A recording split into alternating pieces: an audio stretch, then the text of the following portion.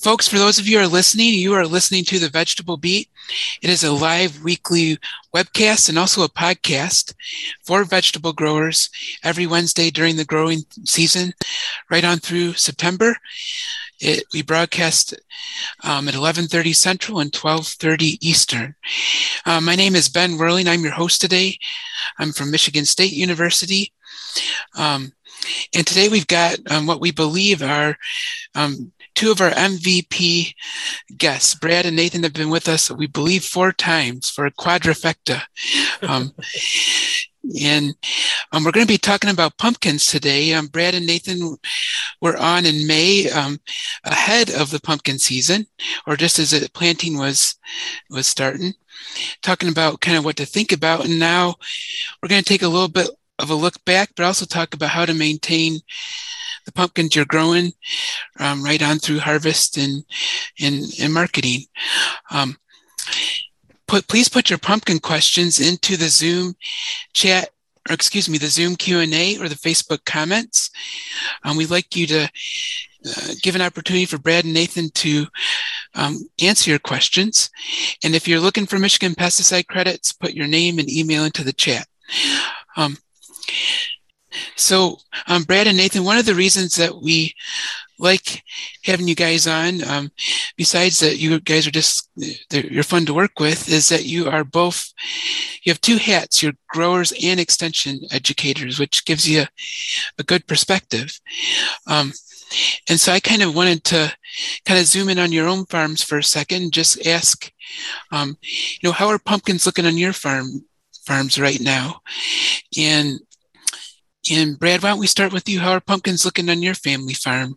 Yeah, considering the year, we were very, very wet right at and right after planting. We did get them in June the 6th, but had some flooded out areas in the field, so those had to be replanted about 2 weeks later. So within our field, not only are we concerned about a possible split set due to the high nighttime temperatures we're getting now and the cool nighttime temperatures we had 2-3 weeks ago.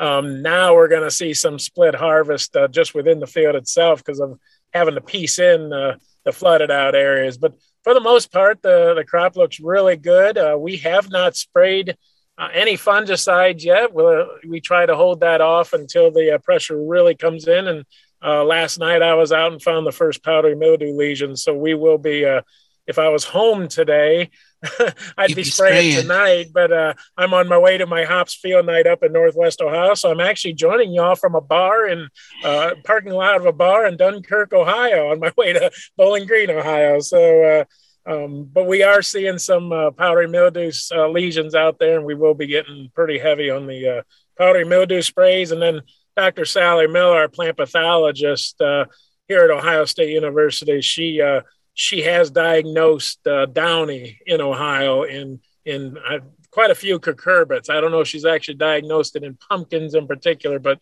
we do know downy's floating around. So we'll probably be hitting with some, I'll probably be mixing some downy mildew fungicides in with the powdery mildew fungicides this weekend just to stay ahead of it.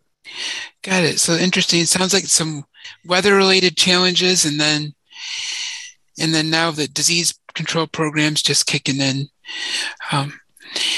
Well, how are pumpkins looking on your farm, Nathan? I think everything's looking pretty well. We had a little rain that kind of delayed us in our planting a little bit. We put in transplants and they didn't get in until around that 4th of July weekend, which is maybe a week or so later than I want. So we're in the earlier part of fruit set, but most varieties, and scouting around, most varieties have at least a good first set of fruit on them. And this time of year, and Brad, you could echo this, is that, you look at those plants and for a while you think, is that I have fruit? And then all of a sudden, like 5 days later, you look out and there's like fruit you don't even know where they come from. They just, the plants just grow so rapidly at this point in the season. So, but no, everything that's there looks good. The crop looks good. I, like Brad, we haven't sprayed any fungicides yet. Certainly now is the time when I'm very vigilant for powdery mildew. and haven't seen anything on there yet, but I'll probably, depending on what I see, may go ahead and put a spray out here this weekend, just because usually by early August, I figure my days are numbered, and it's probably, even if I didn't see it, it's a good chance that it'll be out there soon. So on the downy mildew front, we haven't had any local sightings. I did look on the map where they track different conformations of downy mildew, and I did notice some in the Vincennes, Indiana, which would be just to the east of, along our eastern border of Illinois, which is a heavy melon growing area. And if I remember right, I want to say it may have been on a cucumber. I don't remember without glancing back what species that was on, but I've seen it a little bit down to the south of us. But fortunately, if we stay in this hot, dry pattern and don't get into some cool weather, I think we'll be okay on the downy front at the moment. But that can all change with a weather front and some changes in temperatures. But last year we had some downy that came in, but we had a real cool wet stretch that really just was the perfect conditions and hit pretty hard. But no, overall everything looks good, and no, the crop looks very good. So awesome. Well, I wanted to, so you guys have mentioned a couple of things that maybe you've been thinking about or had questions about, like you've been thinking about downy mildew and powdery mildew and split fruit sets. I wanted to ask you, because the other hat that you wear besides a grower is an extension agent, and so you get to talk with a lot of other growers. And I wondered if you could each kind of share one or two themes to pumpkin questions you've been getting this year. And Nathan, if it's all right, let's start with you. And for me, as far as pumpkin questions, I would say a lot of what I've had is which is my nature, is a lot of weed management questions, especially earlier on, or guys that didn't get a herbicide down, and then what should we do, or how should I handle things? So that was early on quite a bit. We had some areas to the north and central part of our state had some excessive rainfall, with talking, 8-10 inches plus over the course of a couple days. So there was some concern about Phytophthora in those areas. And so I got a few trickle down questions because people heard there was some disease out. And I said, well, if you haven't gotten the excessive rains in a low lying area, those issues aren't probably as problematic. So I got a few of those questions. That's probably the biggest things that I've gotten, and things have been, at least for the last week or two, have been a little more at bay and haven't had a lot of questions coming in, which at least leads me to hope that the crop is doing fairly well for most areas. So cool. Were there any common on the weed front? You mentioned growers having some issues. Were there any common themes about things that could have been done differently, or part of it's weather related? But yeah, a lot of it's weather related. I think some of it was a mixed bag. I think the biggest thing that I'll usually get a couple of every year is people that get things planted, they get a big rain and they don't get a pre-emergent herbicide on, or don't get it on before you start to get some small weeds emerging, or they have it, or they get it on and they don't get rainfall to activate it, and so it breaks, and they got a certain species that's coming in, and what can they do? So that's probably the biggest kind of theme, or kind of within that. It kind of varies for us. Water hemp is still, and other amaranthus pigweed species are still that's kind of our number one weed. A lot of guys, morning glory issues are common. We don't have a lot of real great options for that, but those are probably the two weeds I get the most questions on most commonly. Gotcha. Thank you, Nathan. Brad, I wanted to ask you too, have there been any common themes as to the questions and answers that have been going back and forth? Or probably the biggest thing is these purchase orders coming in earlier.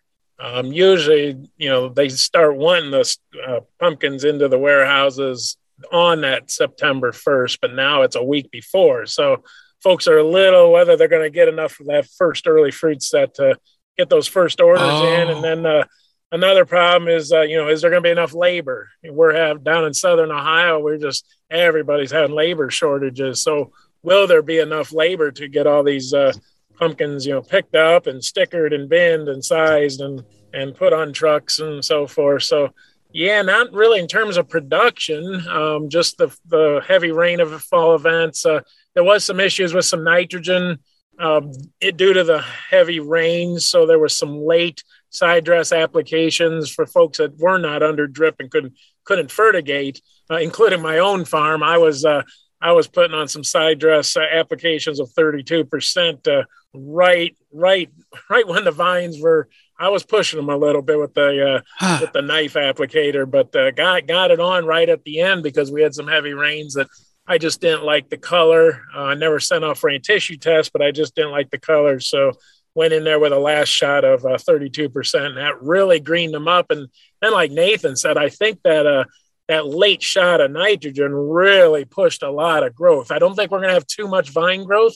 Many times when we get too much nitrogen early season, you'll see a lot of vines, and it actually, we have seen, I don't know if there's any data out there on it, but we have actually seen some late fruit set or delayed fruit set when you get a bunch of vine growth. So it might have worked out good that, we lost some of that nitrogen, but as long as the guys got it back on, including myself, seemed like the timing was just perfect. So now that we've got full closure of the field, and it's a lot of thick vines out there now, but you get down in there, there's a lot of fruit set too. Gotcha.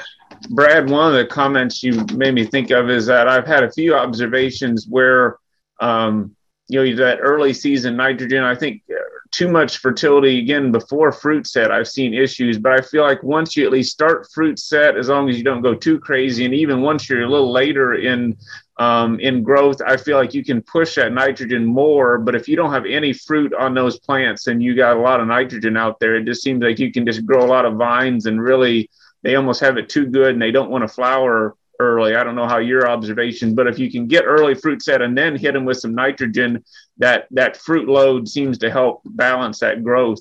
Yeah, I would agree.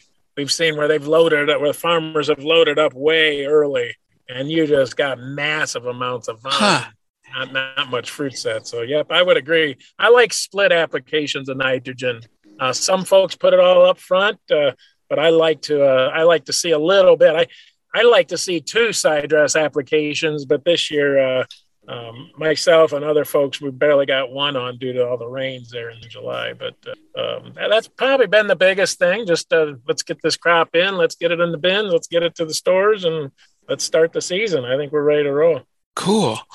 Well, that brought up a question that I've been wondering about, and at least a couple weeks back, some growers are wondering about that I was talking with. Or what now that the rows are closed, is there any value to? Are there any cases where there's value to additional nutrient applications? I'm assuming those might be foliar. One in particular I've gotten questions about is calcium. I know a lot of some of our squash growers, they know of the role of calcium in fruit development and have wondered if foliar applications are helpful for pumpkin fruit setter quality. So do you know of any, once you've made that side dress and you're done with that, are there any nutrients like calcium or other ones that are beneficial to apply? Or are we kind of past the period where we need to worry about fertility? From my experience, again, I haven't conducted any research in this area, but as we start these fungicide programs, myself and most of my growers, it's just common to put in a little bit of water-soluble fertilizer, usually in the urea form, it's like a little vitamin, just keep them vines healthy.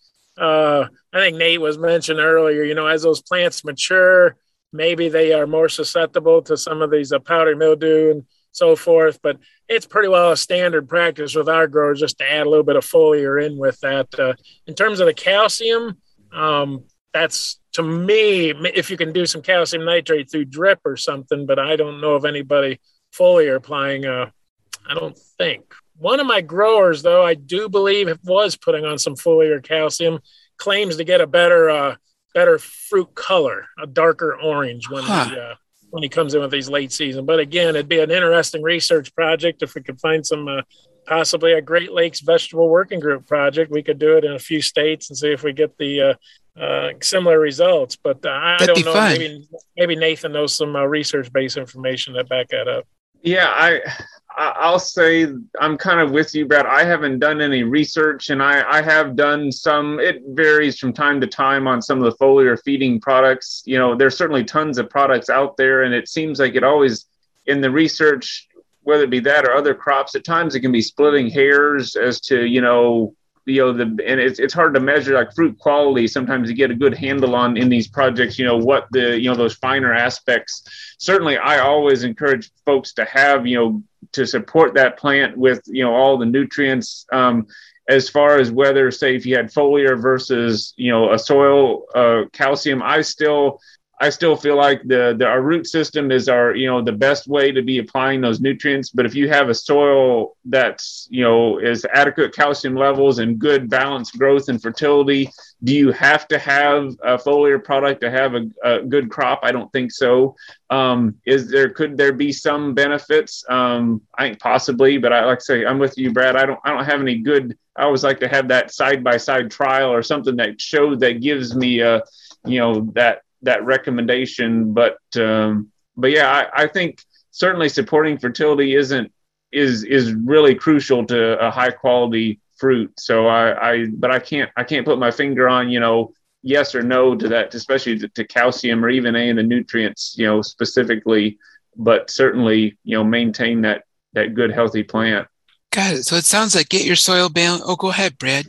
Oh, I was just going to mention one of our vegetable researchers back in the 80s, Dr. Dale Kretschmann. A lot of you might have known Dale. He was a very well-renowned vegetable specialist at Ohio State. He was doing some foliar trials, not on pumpkins, but on cantaloupe, tomatoes, several crops. And his final results after several years on multiple crops was that when you apply foliar fertilizer, the most fertilizer that plant uptakes is what drips off and goes down to the root system off of the leaves when you foliar apply it. So if his data still is holding true, I'm sure others have done some recent research since the 80s, but I still remember Dr. Kretschmann making those statements that the plant takes up the most nutrients it takes up in a foliar application is what drips down on the ground and down to the root system. So I look at foliar applications as a little bit just an extra, not part of your total nutrition package, just a little bit of extra, and just to alleviate some of the stress that they might be going through this time of the year with a heavy fruit load and possible disease coming in and some heat events and so forth. So yeah, you may want to check out some of Dr. Kretschmann's research, but that was some of his on some vine crops. That's really interesting. So on a kind of an aside to that, I have had some growers that have gone out later in the season, especially where they have larger scale equipment to make dry fertilizer applications and going in with something like ammonium sulfate, or even if they can get a hold of an ammonium nitrate and doing like a low level, maybe 30 to 50 pounds of N, just broadcast, say a week or two from now, if they're really not happy with like the leaf color. And they've actually been pretty happy with that. I haven't had a chance to research that one. But in that case, I would tell guys is that later in the season, if you pull up those pumpkin vines, there's feeder roots at every node. So they're capturing nutrients from everywhere. So to go out and make a broadcast, a general application, across a canopied pumpkin field, you get pretty good uptake, across, early in the season. You think of your rows that are, 5, 8, even 10 feet apart, how much good does it do to fertilize those row middles for that first month or two? But so I'm curious, that'd be another, curiosity I'd love to research and see is that, later in the season, going back just over the top with, kind of a more stable dry product, if you could get some boost or benefit there, especially if maybe not if your crop looks healthy, but if you've had those rains, like you talked about, Brad, you're not happy with the color. Could you throw a little out and get a kind of a jump start on that? Interesting, guys. So it sounds like, and I know growers have heard this message before, but get your soil balanced and then maybe think about these other things, as long as they're not cost prohibitive, help nurse that plant along and and then read the crop and see what, just like you did this season, Brad, with your side dress. And interesting. Well, so you guys have been on your farm and your growers' farms, been growing vines and growing pumpkins.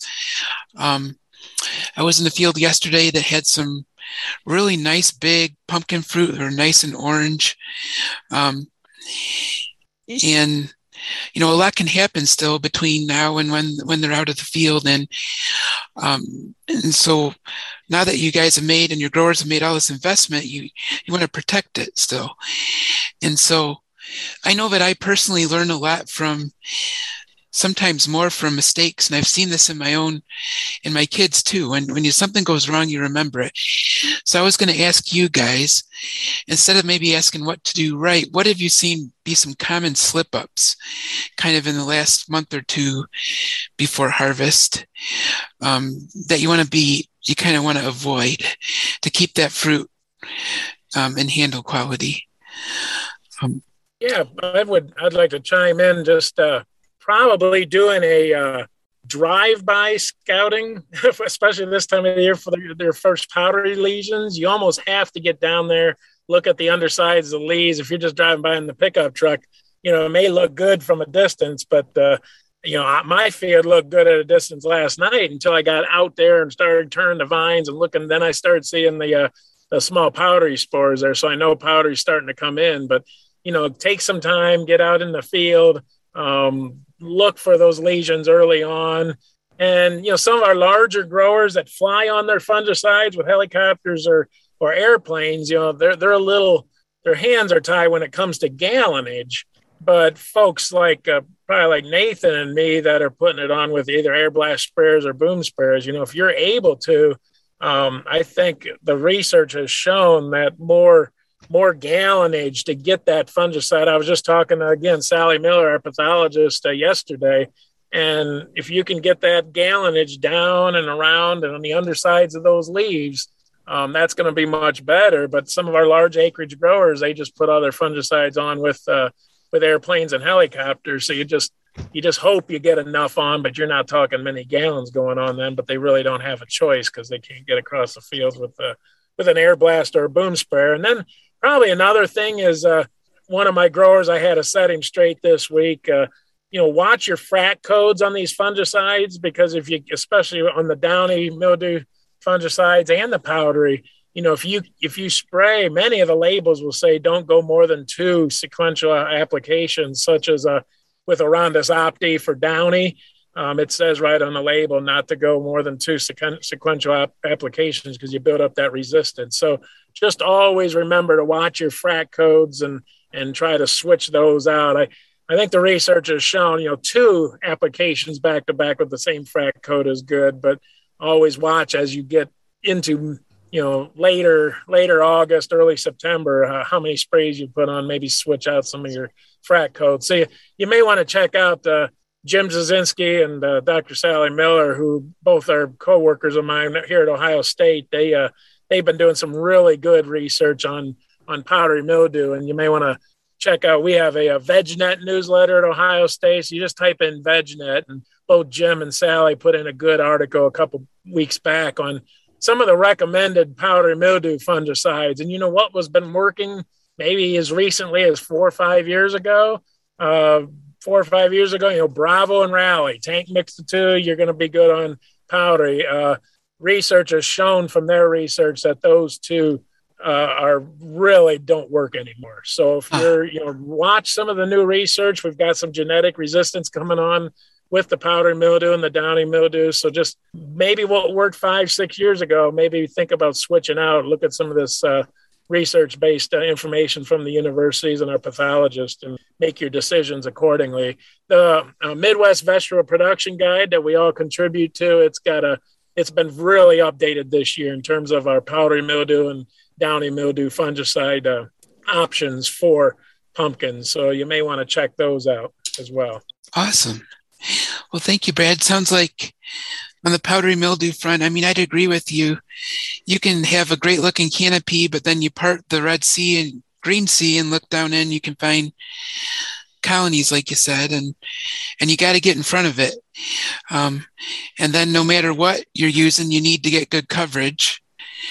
And then mix up what you're using and use the most recent stuff that works. Yeah, I think I would echo the gallonage. I mean, I've seen a lot of cases where growers will be using some really good fungicides, but don't, aren't putting on nearly enough gallonage, and aren't, that can make or break you the satisfaction of your application. I mean, I tell guys somewhere between 30 to 50 gallons per acre is a happy zone to be in. Depends on what makes sense, especially on via ground. When you have the equipment, it's worth it to get that good coverage. For me, I think, kind of following suit with that is, trying to get a good quality fruit from here on out is making sure you keep that powdery mildew off, especially off the stems. I mean, if you get to the point that you're getting on the handles of the stems, you've got it everywhere. Usually that's one of the later parts, but yeah, it can look good now and you can see some powdery mildew, but if you're going to be pulling, probably doing harvest and still pulling fruit into September, are you going to have those stems just completely covered with powdery mildew if you kind of drop the ball and don't keep up with it and stay ahead of it, like you said, Ben? Well, yeah, that's interesting. I was seeing powdery mildew on handles yesterday and just thinking about how do you get spray droplets down there? And it sounds like, yeah. In my experience, Brad, if you have otherwise, but if you get it down, if you once have it on the handles, there's not much you're going to do or spray to reverse that. If you got to have it to that point, that's almost too far gone in some ways, at least when I've seen it. Yeah, I would agree. And the canopy's not too far behind once it's on the handles. And you can have a beautiful crop, but if that canopy starts going down and we get a really hot, sunny September, end of August, all that fruit's going to be exposed. Then you lose your color, it bleaches them out. Then you get sunburn and sun scald. And so it's very important. Canopy management is very important here for the next 4 to 6 weeks to get this crop in. Got it. Well, I'm going to include a link to our Midwest guide. We'll include that in the show notes. And for folks who haven't tried it, there's a mobile-friendly website now that's really handy. And we'll hunt down that VegNet article to showcase some of the more, the newer products, because there are newer ones out there. And like you say, the old standbys that you just used every year may not be doing the job. So Brad, you kind of made a nice segue into kind of the next phase of things, which is cutting them, windrowing them, and getting them out of the field. And maybe I could ask you in kind of the same way. What are some common slip-ups to avoid once you're at that stage, cutting them, windrowing them, getting them in the bin? Well, at least for us here in Ohio, it's changed up a little bit. For many, many years, it was a common practice to cut and windrow, let them cure in the field, then come back and load them up in the bins. Today, almost all of our commercial growers, for the most part, are just going right through the field and cutting and loading in the bins right then. Oh. There's not a whole lot of folks. It seems like there was some injury popping up. You'd cut and windrow, and then we'd have a hot weekend and a sunny weekend. You lost your color and you got some sun scald. So for the most part, a lot of these pumpkins are being loaded and binned up right in the field. And then if the canopy is going down or disease is prevalent or it's getting hot and dry and there is a possibility for sun scald, those pumpkins can be stored in a barn pretty easily, stacked several bins high. So just probably keep that in mind. If at a certain point, those crops are going to be better off in the barn and bins than they are going to be sitting in the field, depending on weather and so forth. So that's probably another thing just want to keep in mind. I've experienced myself on my own farm. Get the kids home for the weekend, cut the pumpkins, windrow them, hope we're going to bin them up the next weekend. Then we come back and we've got a lot of sun scald on the shoulders where they were sitting in that windrow for the week. So just I think it can still be a good practice, but just keep an eye out for that. You don't lose your quality that way. It's really interesting. So there's a point where it sounds like getting them, if they've got the good color and you can keep them somewhere, then maybe you should get them out of the field when you can. Yeah, it might be better off to cure them up in the barn than out in the field. I'll say a lot of times what I've seen is especially if weather conditions are pretty dry and you have a good crop canopy, sometimes they can almost keep better, say if you don't need them immediately, keep better in the field on the vine if you have that canopy and it's not going to be excessively wet. If you have, either one or both of those things out of place, then, if you have that canopy exposed where they're getting the sun, they would, like you had them windrowed, or if it's really wet and you're worried about bacterial spot and other, fruit rot issues, if it's especially some of those, when you think of those like 4-inch rains or other things, that I would take a dry harvest season. Last year we were fairly lucky and had most of the season for us was extremely dry from about mid-September through the middle of October. And that's about the best I could, ask for that conditions, having that dry during harvest. So, but if you say the canopy opens up or you're getting those fruit are suddenly exposed to sun where they weren't before, that's when you start to get some canopies. It can be a lot of work to harvest that first time, if you have a truly good canopy. I've had times at my first harvest in which I don't go quite as early as you, early September, it'd be like a jungle. You almost kind of hate it because you really got to wade through. I've waded through leaves up to my hips or more trying to hunt for pumpkins. But Brad, you'd agree, you get some of the best pumpkins when you have that kind of canopy and stuff, even early in September. Huh. Yeah, definitely.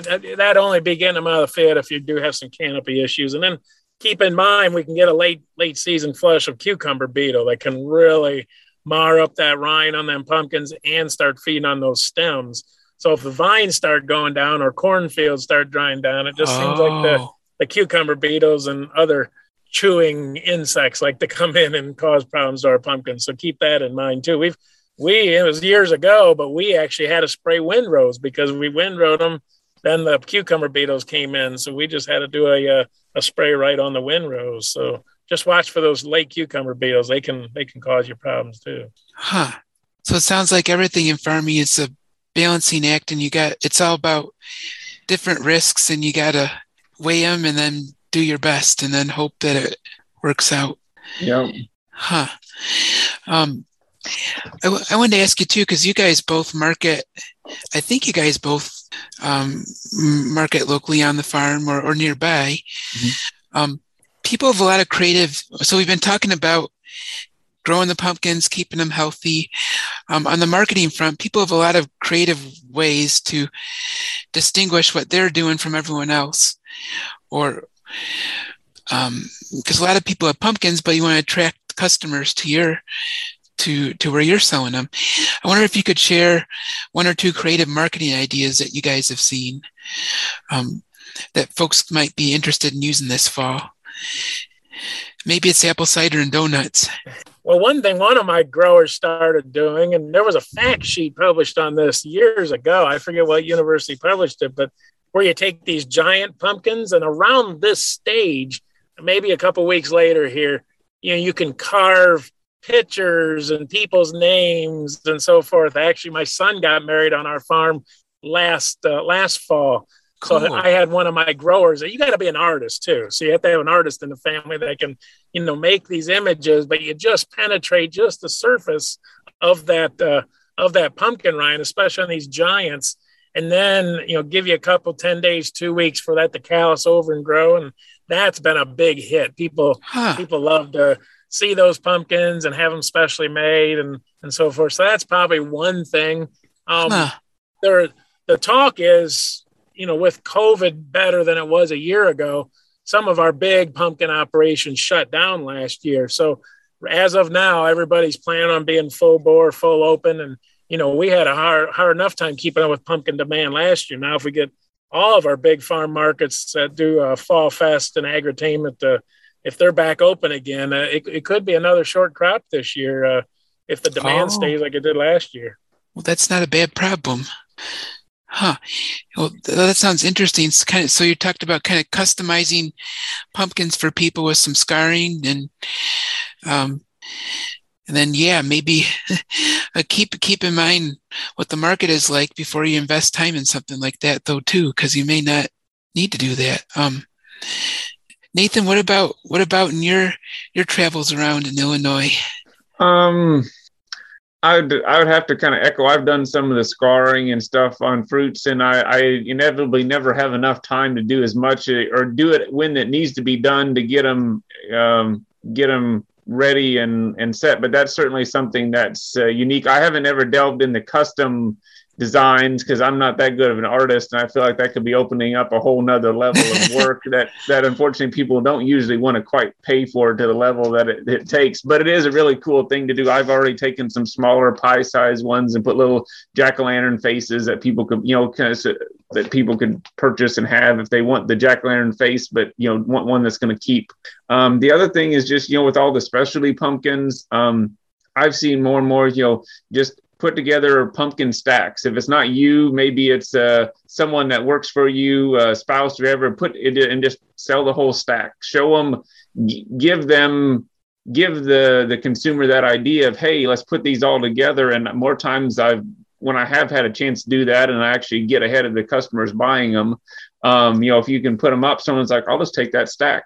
Cool. So, you kind of, for those that maybe don't have the eye to maybe self-create that or pick through the piles and make that stack, just you have something all kind of pre-made and laid out for them, they're like, I'll just take that. So I gotcha. give them that kind of nudge that they may like it, but they may not be the type that feels like they could pick it out. But if it's there and they're like, I like it just how it is, and they'll just pick the whole stack, those 4 or 5 pumpkins or whatever all together. So yeah, you can.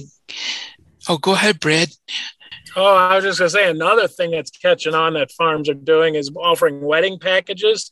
So they offer the corn shacks, the straw bales, the whole array of pumpkins, clear down to the minis that can go on for table decorations. And some are even getting into renting the pumpkins. So the wedding party doesn't even need to buy them. They just rent them for the weekend, haul them into the wedding venue, put them out, come back after the wedding's over and take them back home. So those are a couple new fall type marketing things that some of our growers are doing. And we're actually really interesting.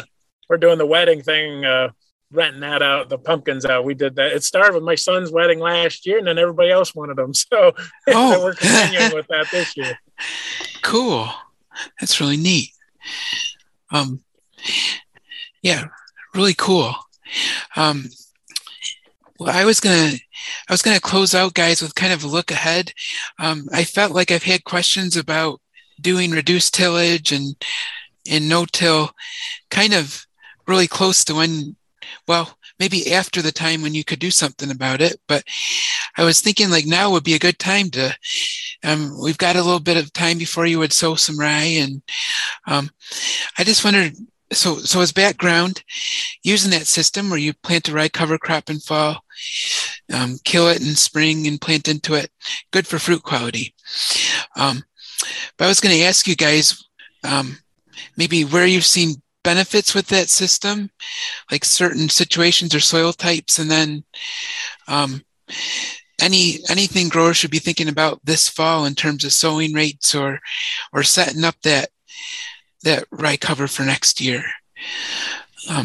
That's a good point to start thinking about that now, because a lot of our northern Ohio growers that have the lighter, sandier soils up by Lake Erie, rye cover works very good for them. And both for the winter squash, we got a lot of butternut, acorn, spaghetti squash producers that are putting that squash on rye, as well as the pumpkin growers. A lot of our big chains, Kroger's and Myers, they require their growers to plant on a rye cover crop just to keep that pumpkin cleaner. So most of our large acreage growers are actually GPSing the field, and they're leaving that little tiny strip right where that planter is going to drop. They leave that bare, so there is no rye cover crop there. So that's why they're GPSing and planting for the planter lines up exactly in the spring with what the drill went in with the cover crop seed. So they're planting right into that strip. So now our heavier soils down at our research farm, Southern Ohio,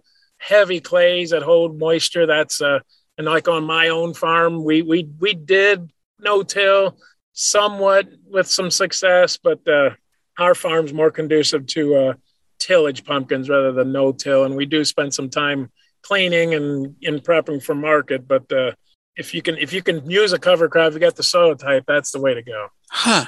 Interesting. Well, Nathan, what's your perspective? I would say it's fairly similar. Over here we've had pretty good luck with a cover crop on a pretty wide range of soil types. I mean, where my farm is at is a heavier kind of a heavier well-drained soil, but still not bottomland. I've seen guys in the darker soils have had some issues. Our central Illinois soils, I think we've seen guys with success, but there's some differences even in how to handle it and some of the challenges that come in some of those darker soils that just really struggle to dry out. And are really high in organic matter. You just have to the biggest challenge is the weather, and when you just happen to hit that one big rain, that's can kind of make or break it. Some years works better than others, but I think a lot of the looking ahead to thinking about next year, you mentioned seeding rates. I've seen seeding rates vary anywhere from 50 pounds per acre on up to, I've seen guys do even up to like 100 or 120 pounds per acre of rye. Now, if I was going to recommend or direct someone, the biggest thing that I say first off is what can your equipment handle? And also along with what are your goals? If there's some guys that are really, they want to get the most weed control they can get out of that cereal rye. And that's why they push to, rates almost even to the high or even above the range that some people would. In our commodity crops like soybeans, where we use a lot of cereal rye, it's common that we can get I think good cover and benefits from even having 50 or 60 pounds or somewhere between that 50 to 70 pounds per acre of cereal rye. But you don't have the ultimate residue that really gives you more weed control. So if you're really wanting to push that cover crop to help as a weed management tool, that's where you see guys going for higher levels of residue with that higher biomass. Also, the earlier you plant it, you can back off on seeding rate, you get more tillering. But if it's into early or late November in our area, going with that higher rate is going to, the number of plants compensates for maybe the lack of tillering you would get versus say a late September planted cereal rye cover. So interesting. Cool. Yeah, I never thought about that. But certainly, the equipment, making sure that you have equipment that can handle heavier residue if you want to go to that extent. Most no-till equipment can fairly easily handle that, that 50 to 70 pounds per acre. But when you start really pushing your biomass, it starts getting you just have to be aware of it and think about that and how your planter can handle the residue and cut through it. Yeah, good point. Yeah, it's not just about what you put in the ground this fall. You got to make sure you can handle it in the spring. Well, guys, do you have any closing thoughts? As you just about got this crop in, so don't give it up yet. We've been working so hard all year to get a good pumpkin crop. So these last 6 weeks or so 6 to 8 weeks could make us or break us. So got it. Stay on top of it.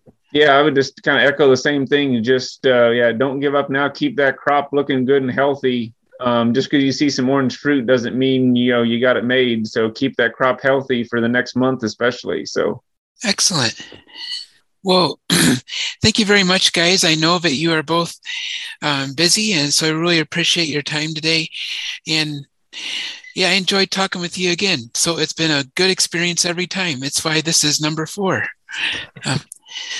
So thank you, guys. And I really hope you have a good day and a good rest of your week and growing season. And same to everybody listening too. So, folks, you have been listening to The Vegetable Beat, which is put on by the Great Lakes Vegetable Producers Network, which is a group of extension educators from around the Great Lakes region, including Nathan and Brad and myself. We are sponsored by the North Central IPM Center.